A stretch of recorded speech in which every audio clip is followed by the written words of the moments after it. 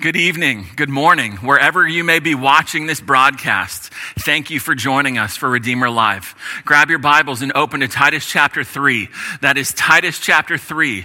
If you have a Bible from the ones that we give out here at the church, that is page 1100, Titus chapter 3. And by the way, if you want one of the Bibles that we give away, just email us, info@redeemeraz.org. Before we get into our text, there's a little surprise you might want to make sure that you are here with us next weekend for. That's all I'm going to say now, but you're not going to want to miss that. Titus chapter 3, drop down to verse 4. And as you do, in your homes, please stand for the reading of God's words. Kiddos, that means you too. This is God's word. That is why we stand. Titus chapter 3, starting in verse 4. It's one sentence from verse 4 to the end of verse 7. So we're going to read the whole sentence, even though our focus today is going to be on verse 5. Titus chapter 3, verse 4. But when the goodness and loving kindness of God our Savior appeared, he saved us, not because of works done by us in righteousness, but according to his own mercy, by the washing of regeneration and renewal of the Holy Spirit, whom he poured out on us richly through Jesus Christ, our Savior, so that being justified by his grace, we might become heirs according to the hope of eternal life. That's God's word for us today. Please join me in prayer. Father, I'm often reminded of Jesus' words that apart from him, I can do nothing. And that includes any good thing in this message. So please do what only you can do. Bless the going out of this message. Use it, please, to help people align their lives more in line with your truth. And I don't just want that for me, Father, so I lift up Pastor Myron over at Compassion Church. I pray you would do the same thing with his series on the family. I pray that people's lives, their marriages would be more aligned with your truth because of the preaching that he's going to do that's going to go out from Compassion Church this weekend. Bless him, help him, use him this weekend, I pray, for the glory of your name. Amen. I was recently with someone that I dearly, dearly love. She may be watching, so I'm not going to say who it is, but there are few people in this world that I love more than this person. She is deceived in false religion. Even though before the crisis hit that we're all experiencing now, she was going to church every single day. The organization that she's trusting in is a substitute for Jesus, even though they would say they are fully devoted followers of Jesus. I have an incredible burden for her salvation. I don't think, other than my kids, I don't think there's anyone that I have prayed for more to be saved than her. If you look at Titus chapter 3, verse 5, the subject, the big idea is salvation. What I want for her is Paul's subject in Titus chapter 3, verse 5. So my goal today is to help you understand the what of salvation. In other words, what is it that actually saves people? Last week, we looked at the why of salvation. Why is anyone saved? And the answer is people are saved because God is kind, God is compassionate, and because God alone saves people. Instead of being kind and compassionate, God could have given justice to every human being that's ever lived. We've all defied him. We've all been rebels against him. He could have punished every single one of us for every single one of our crimes. He could have done that, listen, and done nothing wrong. It wasn't wrong for guilty rebels to be punished. In fact, it's right for them to be punished. We hate it when guilty people go free. Unless, of course, we are that guilty person. Then, hey, everybody deserves to go free. No, we don't. God could have given us all justice, and he would have been right to do so. It would have been good for him to do so. The breaking of his rules, the violation of his person, nothing is worse for us to do. And punishing us for each and every violation is good. It's right. But that is not the fate of every human being. Human beings have the opportunity before they die to avoid the punishment that we deserve for our rebellion. And ultimately, the reason that opportunity exists is because God is kind. This is called salvation. Last week, we looked at why people are saved. Today, we build on point number 3 from last week, that God alone saves people.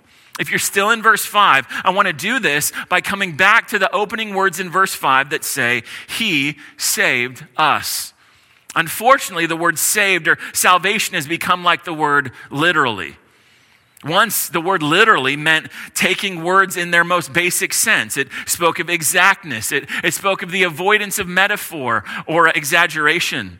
Today, literally is used in a very non-literal way for emphasis. Like when someone is hungry and they say, I'm literally starving to death. No, they aren't. We literally died laughing. If you did, you wouldn't be here to tell me that, because you'd be dead from laughter. Literally is a word that is quickly losing its meaning, which is the same fate being experienced by the word save in Christian circles. Outside the church, we know what save means, but inside the church, we just kind of assume the definition. When did you get saved, we ask people. Are you saved? Or, I was saved when I was in high school. But have you ever asked yourself, saved from what? Well, saved from my sins.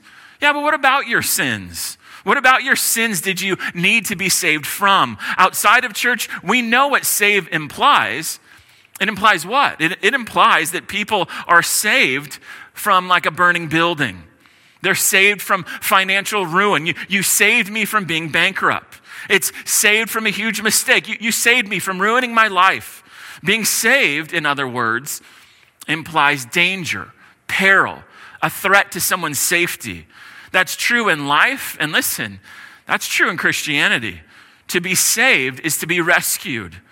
And to be rescued means people are in danger. There's a threat to their well-being.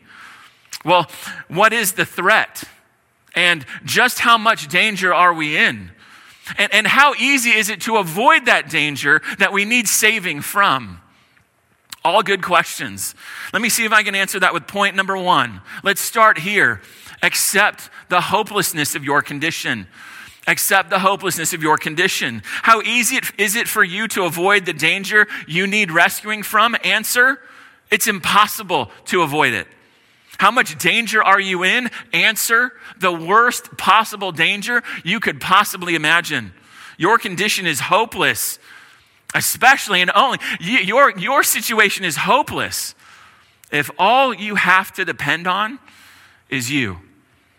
So what is your condition? What is the problem? It is your sin, yes, but it's more than that. You've elevated other gods before the one true God.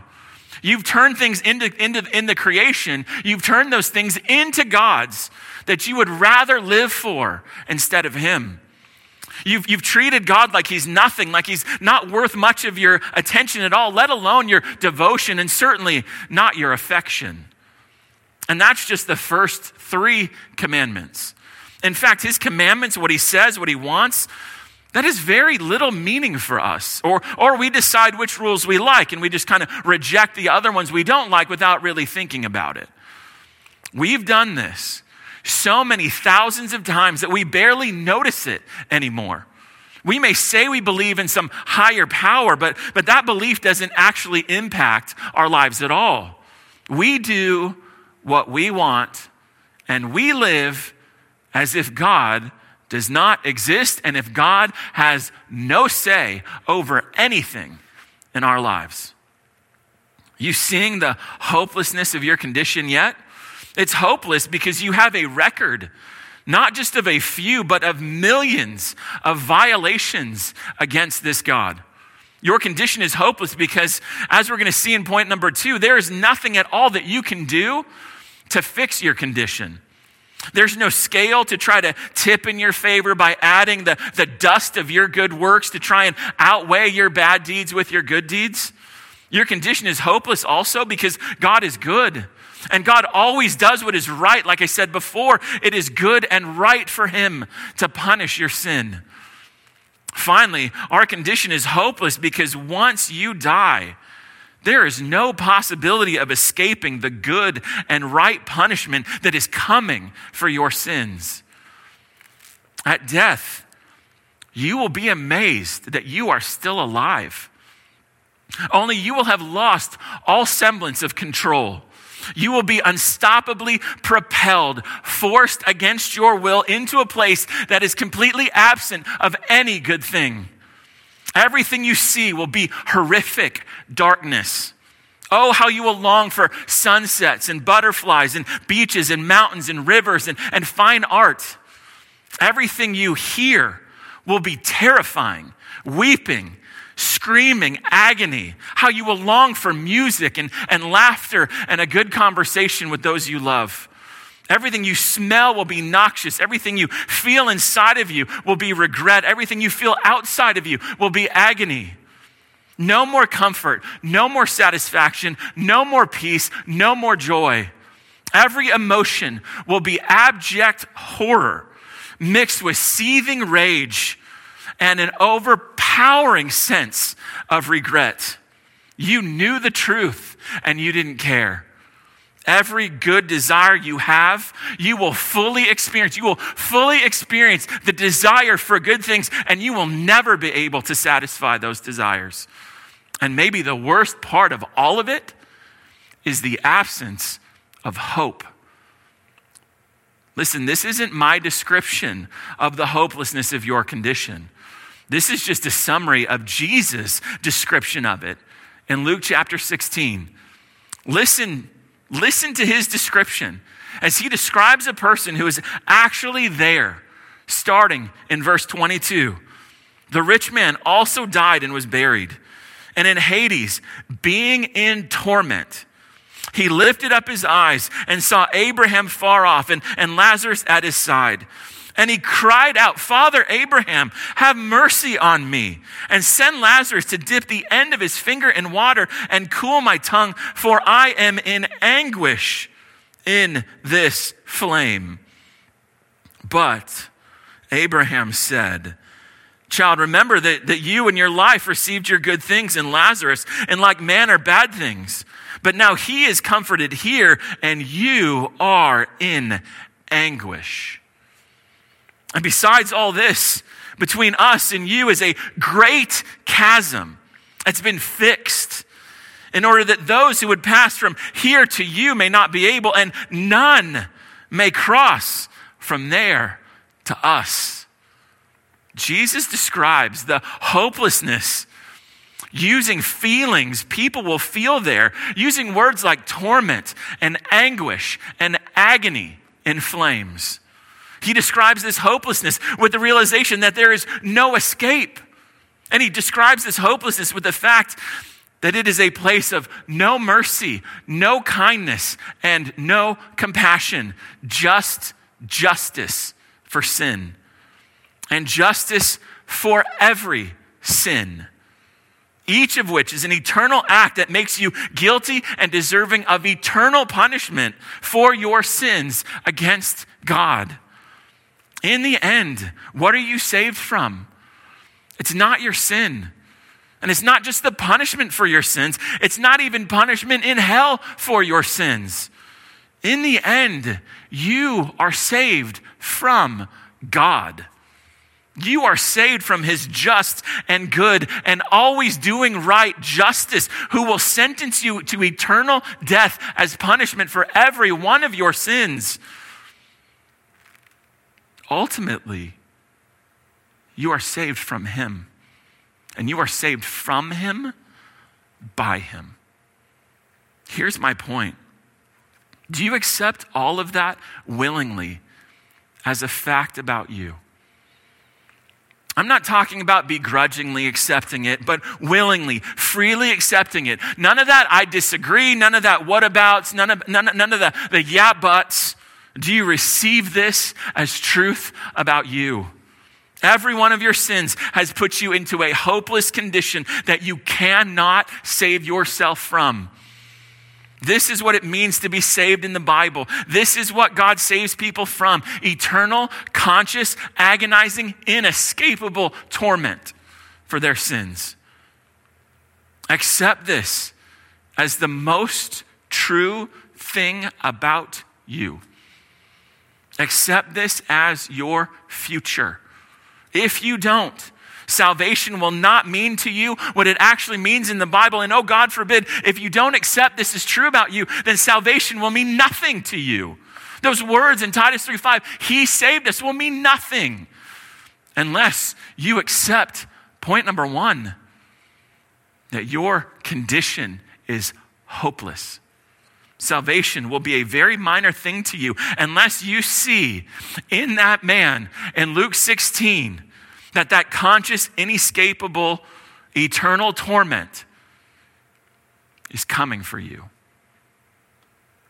Well, the good news is that this hopeless condition has a remedy. It has a remedy. There is escape. People can be saved from all of that. But the question is, what is it that actually saves? What is it that actually rescues people from that hopeless future? Look back at Titus 3:5. Let's start with what does not save people. Verse 5, he saved us not because of works done by us in righteousness.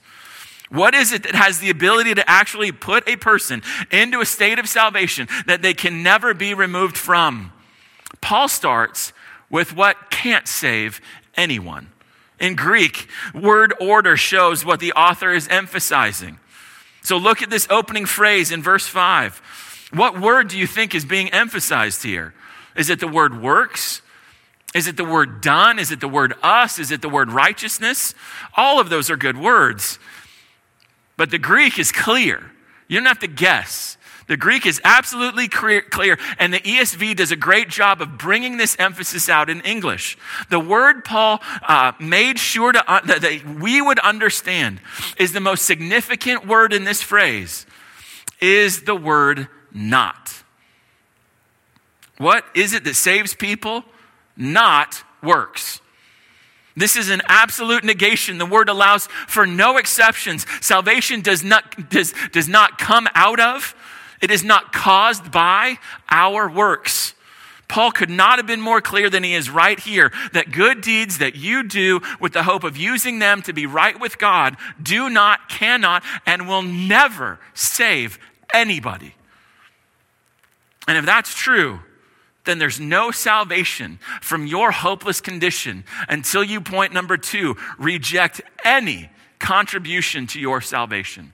Reject any and all contributions that you could make to your salvation. Good works make no contribution whatsoever to your salvation. They don't achieve salvation. They don't even contribute a tiny bit to your salvation. We cannot, we will not experience salvation from our hopeless condition by our own efforts.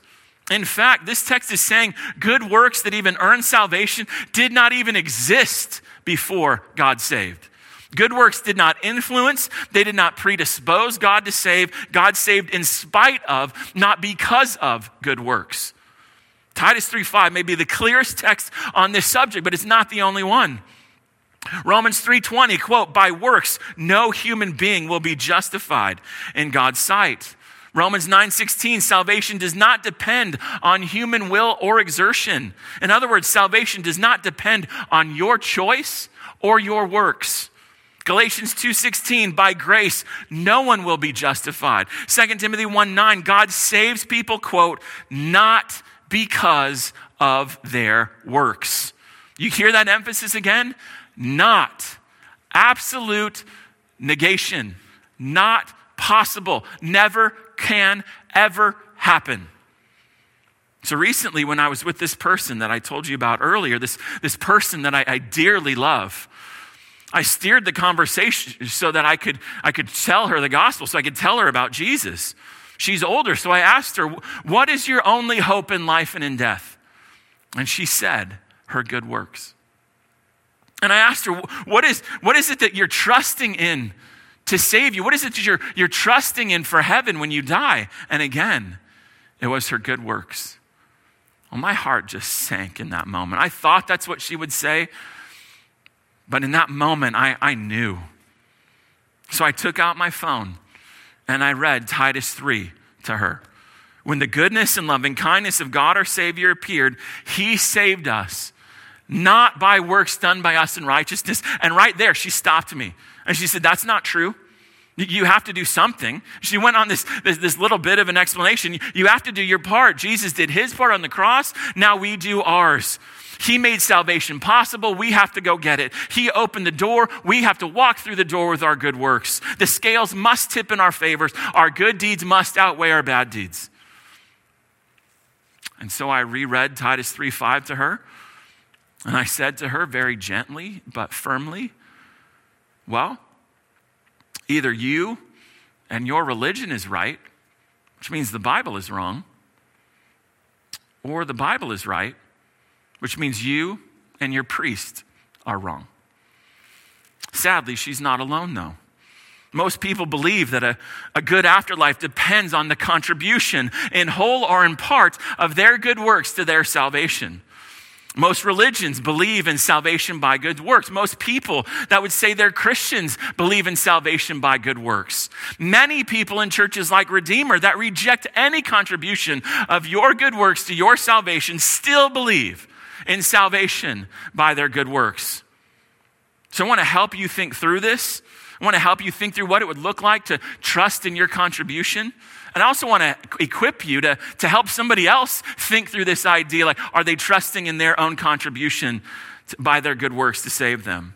Now, listen, I don't want you, and I don't want the people that you love to be part of the many of Matthew chapter 7 who believed with all of their heart for all of their lives that they were going to heaven until the moment they stood before Jesus and went straight to hell. I don't want that for you, and I don't want that for those you loved. So I have a handful of questions to ask you to help you diagnose your heart on this and to equip you to help other people, to help you diagnose the heart of those you love. If these questions get uncomfortable, it may be because your hope is in your good works. Question 1, do you think that God is impressed enough with your good works so that he will accept you into heaven because of them? If so, you must reject this contribution of your good works for salvation. When you think about why you'll go to heaven someday, is the reason the good things that you do? Is that really your hope in life and in death? Your works? If so, you must reject this contribution to your salvation. Do you think belief in God is all it takes? That is the good work that saves. You believe in God? If so, you must reject this contribution to your salvation. Do you think belief that Jesus died for your sins? Do you think belief that he rose from the dead? Do you believe that is the good work that saves you? If so, you must reject this contribution to your good work, to your salvation. Do you think that praying a prayer is where your hope rests? Hey, when I was a kid, I was with my parents and I prayed this prayer and that's how I know I'm saved. That's what I'm hoping, and that's where my hope rests, is in my prayer. If so, you must reject that contribution to your salvation. Do you think right theology is what it takes to save you? Hey, I can read the Bible, what I believe, I see it right there. All those weak people out there, they don't believe the Bible like I do. If you think that saves you, then you must reject that contribution to your salvation. Do you think church attendance, baptism, church membership, serving, pastoring, witnessing, giving, do you think any of that makes you acceptable to God? If so, it is that contribution that you must reject for your salvation. Do you think that God is obligated to give you heaven because of your good works? Like you did your part, so God has to do his by saving you. If so, you must reject that contribution to your salvation. Do you think that for God to be loving, to be gracious, to be merciful, like the Bible says that he is, that he must give you salvation, or else he won't be true to his word? He won't be any of those things because of who you are, what you've done. If so, if you're going to try to use God's word to force him to save you, it is that contribution that must be rejected. Do you think it is only right for God? It's only the decent thing for him to do to honor you for your good works. If so, you must reject that attempt to contribute to your salvation. Do you think the Bible teaches that we save ourselves by our good works? That God is obligated to save people for their good works? If that is you, you are completely misreading the Bible. And you must reject that idea, and you must reject all of that as a contribution to your salvation. Do you think God likes you? Or God loves you, that he's pleased with you, that you somehow did God a favor by some or all of your good works? If so, then you must reject all of those good works as contributions to your salvation. Do you harbor bitterness towards God because he didn't bless you with something that you think that you deserve for your good works? You were devoted. Everybody else was doing all that sinful stuff, but you stayed true to him, but he didn't come in with his side of the bargain. If that is you, you must reject that idea for your salvation. And then finally, do you think you will never receive pardon? You will never receive forgiveness or mercy or kindness from God because you committed some great sin, because you are such a great sinner. Do you think God can save other people, but not you because you are just so bad? You don't have enough goodness in you for him to save you. Are you trying to make up for your great sin with your good works? If so, listen, you must reject your contribution to your salvation. Listen, God is so far from ever being obligated to save anyone for anything they have ever thought, they've ever said, or they've ever done. The only obligation that God has, by the way, is to punish us for everything we've ever thought, everything we've ever said, and everything we've ever done, because he is good and we are evil. It would actually diminish God. It would ungod God for him to save us for our good works, because he would be defying his justice, defying his holiness, and defying his goodness to do so. No judge would ever trade feeding the homeless for theft. But God is supposed to? Never. For God to save you, you must willingly accept the hopelessness of your condition. And you must decisively, adamantly reject any contribution that you think you could possibly make to your salvation with your good works. Not partially reject, not mostly reject, decisively, entirely, totally reject the idea that you contribute to your salvation with your good works.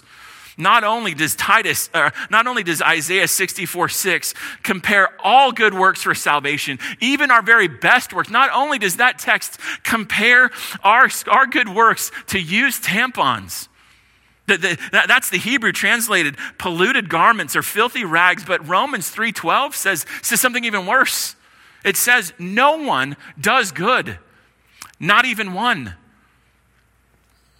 There is no such thing as a good work. Good works do not exist if those works are done with the motive of making yourself acceptable to God.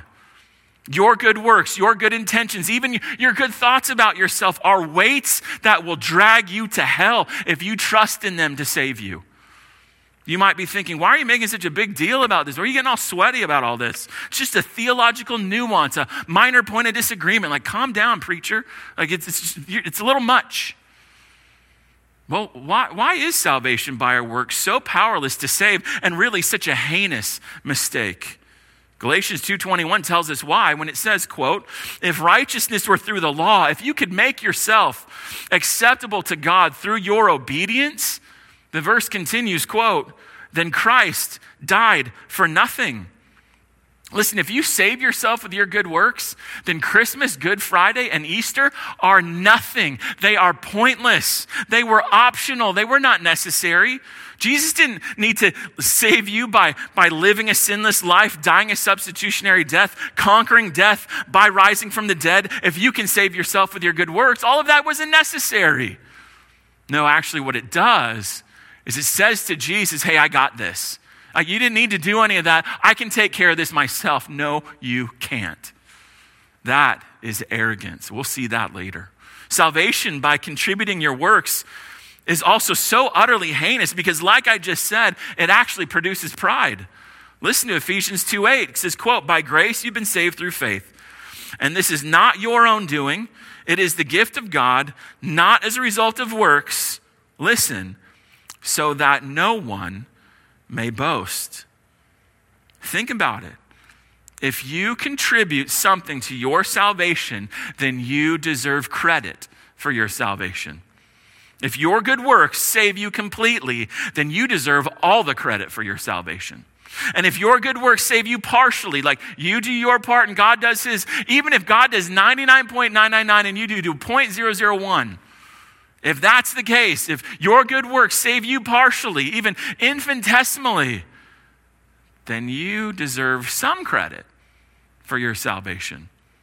Work salvation, therefore, robs God of the glory and the credit and, listen, the worship that he alone deserves for salvation. Work salvation takes that credit, that glory, that worship, and takes it for ourselves. We become these rivals to the God of the universe in that moment.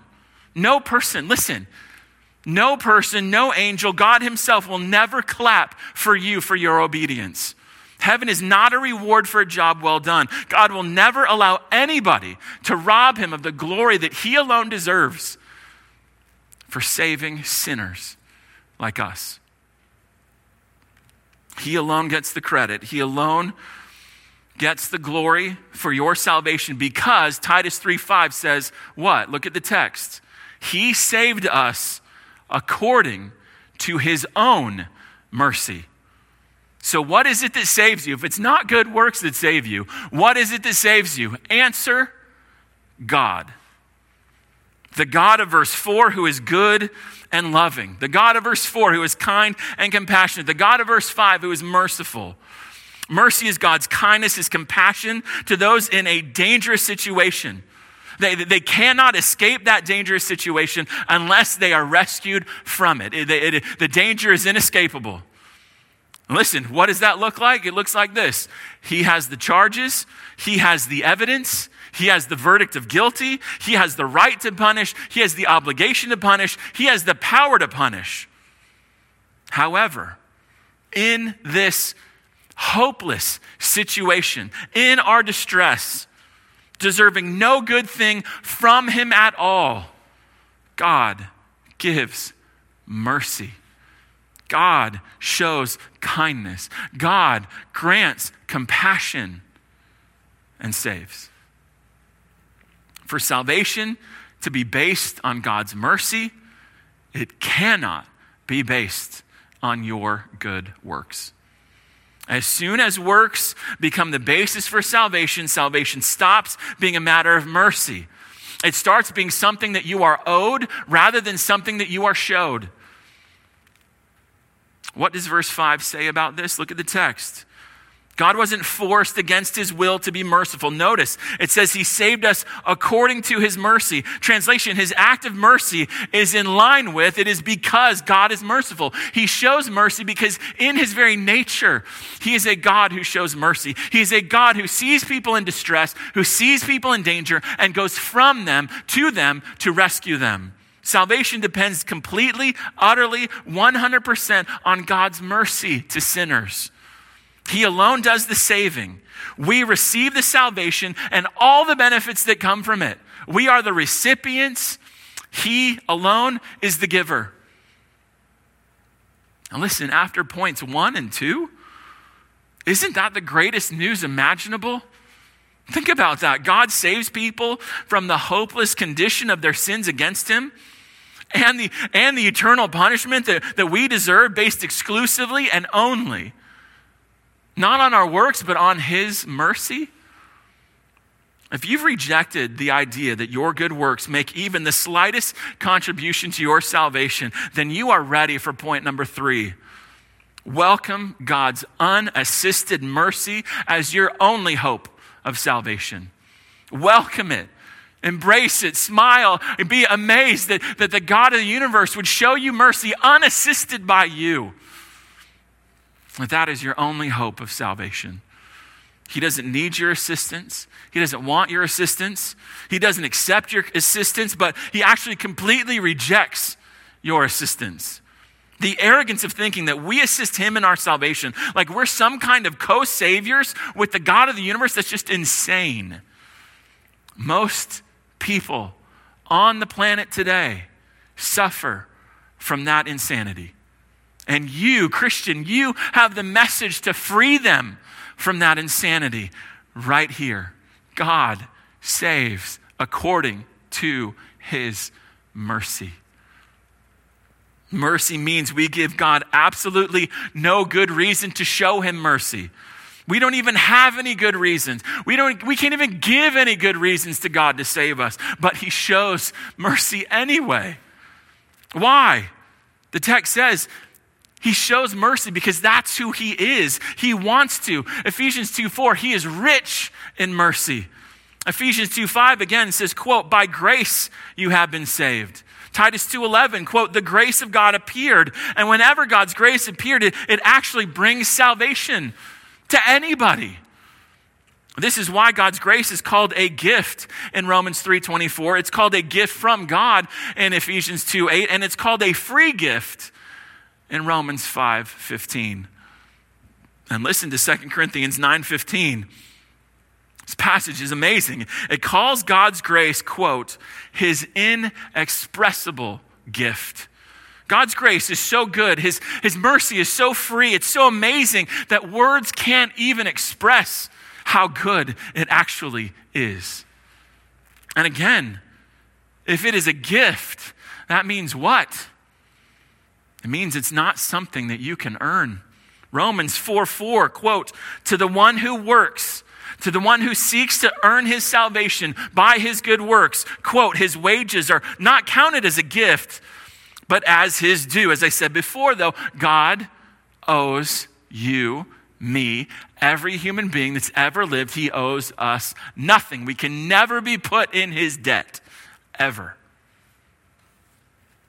But if it's a gift, preacher, then I can live however I want. No. Why would you continue to sin when you've been treated so mercifully by the one that you've sinned against? But if it's a gift, it just doesn't feel right to not give anything in return. Your feeling that you have to pay God back for his mercy is another contribution that you must reject. You cannot pay God back. If you try to pay God back, it's another way that people try to take a piece. They try to taste the glory that God deserves alone for saving sinners. See, what if this crisis got really bad? Like many people thought about a month and a half ago. What if it got so bad and you had no food? You were in dire, desperate, overwhelming need. You were on the brink of death. You didn't have food for weeks and weeks. There's no way to get to it. You have no money. You have no car. You're disabled. You can't even walk, and there's nobody there. You are all alone. You are hopeless. You are going to die. And what if one day somebody knocks on the door and gives you a month worth of food? What would you think? What would you feel? How would you respond? If salvation is a gift, then the response is gratitude. The response is worship.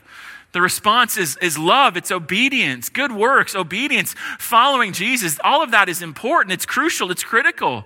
But it's critical as a result of salvation. Good works reflect a salvation that's already happened. Good works are never, ever the cause of salvation. They're always the result. And in the context of Titus 3, good works will be done for the good of the ungodly world around us. God uses our lips. He uses our lives. He uses the godliness and the goodness and the holiness that comes out of us as ways, in the words of John 12:32, to lift up Jesus. Our lives, our lips, they lift up Christ. They lift up who he is. They lift up what he did. And they lift up our words, our lives, lift up what he can do in their lives too. When our lives are lived in holiness and obedience to him. Our good works don't have the power to save. Only God does. And he shows us his mercy. He shows us his kindness. He shows us his compassion by giving us a person. When you accept the hopelessness of your condition, and when you reject any contribution that you make to your salvation, the only hope that's left to you is what? It's Jesus. It's Jesus.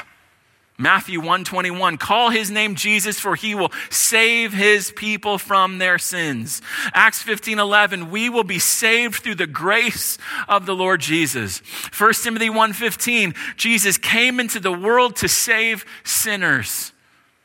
So, Acts 16:31, believe in the Lord Jesus Christ and you will be saved.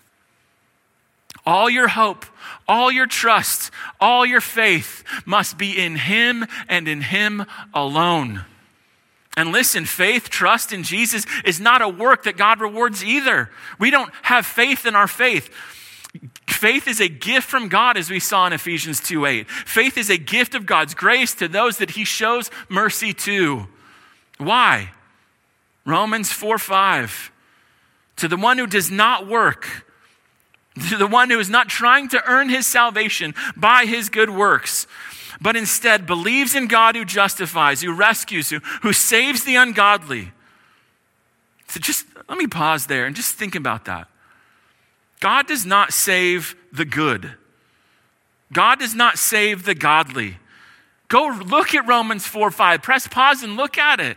He saves the ungodly, those who do not deserve mercy, those who deserve punishment. He rescues, he saves, he delivers the ungodly. How does he do that? They believe in a God who saves the ungodly. And do that, his faith is counted as righteousness. He saves ungodly people, people who are hopelessly lost and condemned in their sins, people who refuse to allow their good works to be a substitute for Jesus, people whose only hope in life and death is in Jesus. Those are the ones that God saves. And that's how I left the conversation with that person that's so dear to me.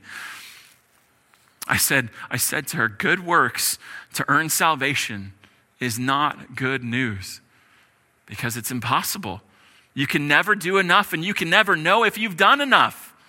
However, unassisted salvation, where Jesus does every single thing you need to be saved, that is good news. That is great news. That is the best news of all. Can there possibly be better news than that? It is possible. Think about it. Is there a sound that it is possible, that could possibly be better to ring in your ears than the answer to the question, what saves? God saves. God saves, and he saves sinners by his mercy, and he saves sinners by his mercy, which he shows, which he gives freely to all who will trust in Jesus alone as their Savior. It is hard for me to end this message, but I'm going to end with the words of a hymn, because I hope that if you have experienced this salvation, that these words will match the overflow of your heart right now as you think about the mercy of God. Charles Wesley wrote these words many, many years ago, but they are still applicable today. And can it be that I should gain an interest in the Savior's blood? Died he for me who caused his pain? My sin caused his pain. Why in the world is he dying for me? How in the world do I have any say, any stake in the blood of Christ? For me, who him to death pursued? Amazing love, incredible love. How can it be that you, my God, should die for me? I'll close with the last words of this hymn. No condemnation now I dread. Jesus and all in him is mine. Alive in him, my living head, and clothed with righteousness divine. Oh, because you were such a good boy and did a whole bunch of good works?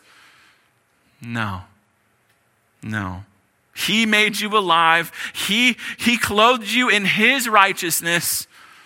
So bold I approach the eternal throne. It's not eternal hell. It's the eternal throne in heaven, and claim the crown through Christ my own. Let's pray.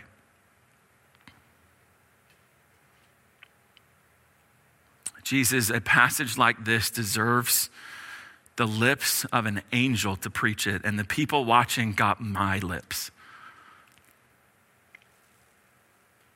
These are the most profound, important truths that anybody will ever hear about salvation. Please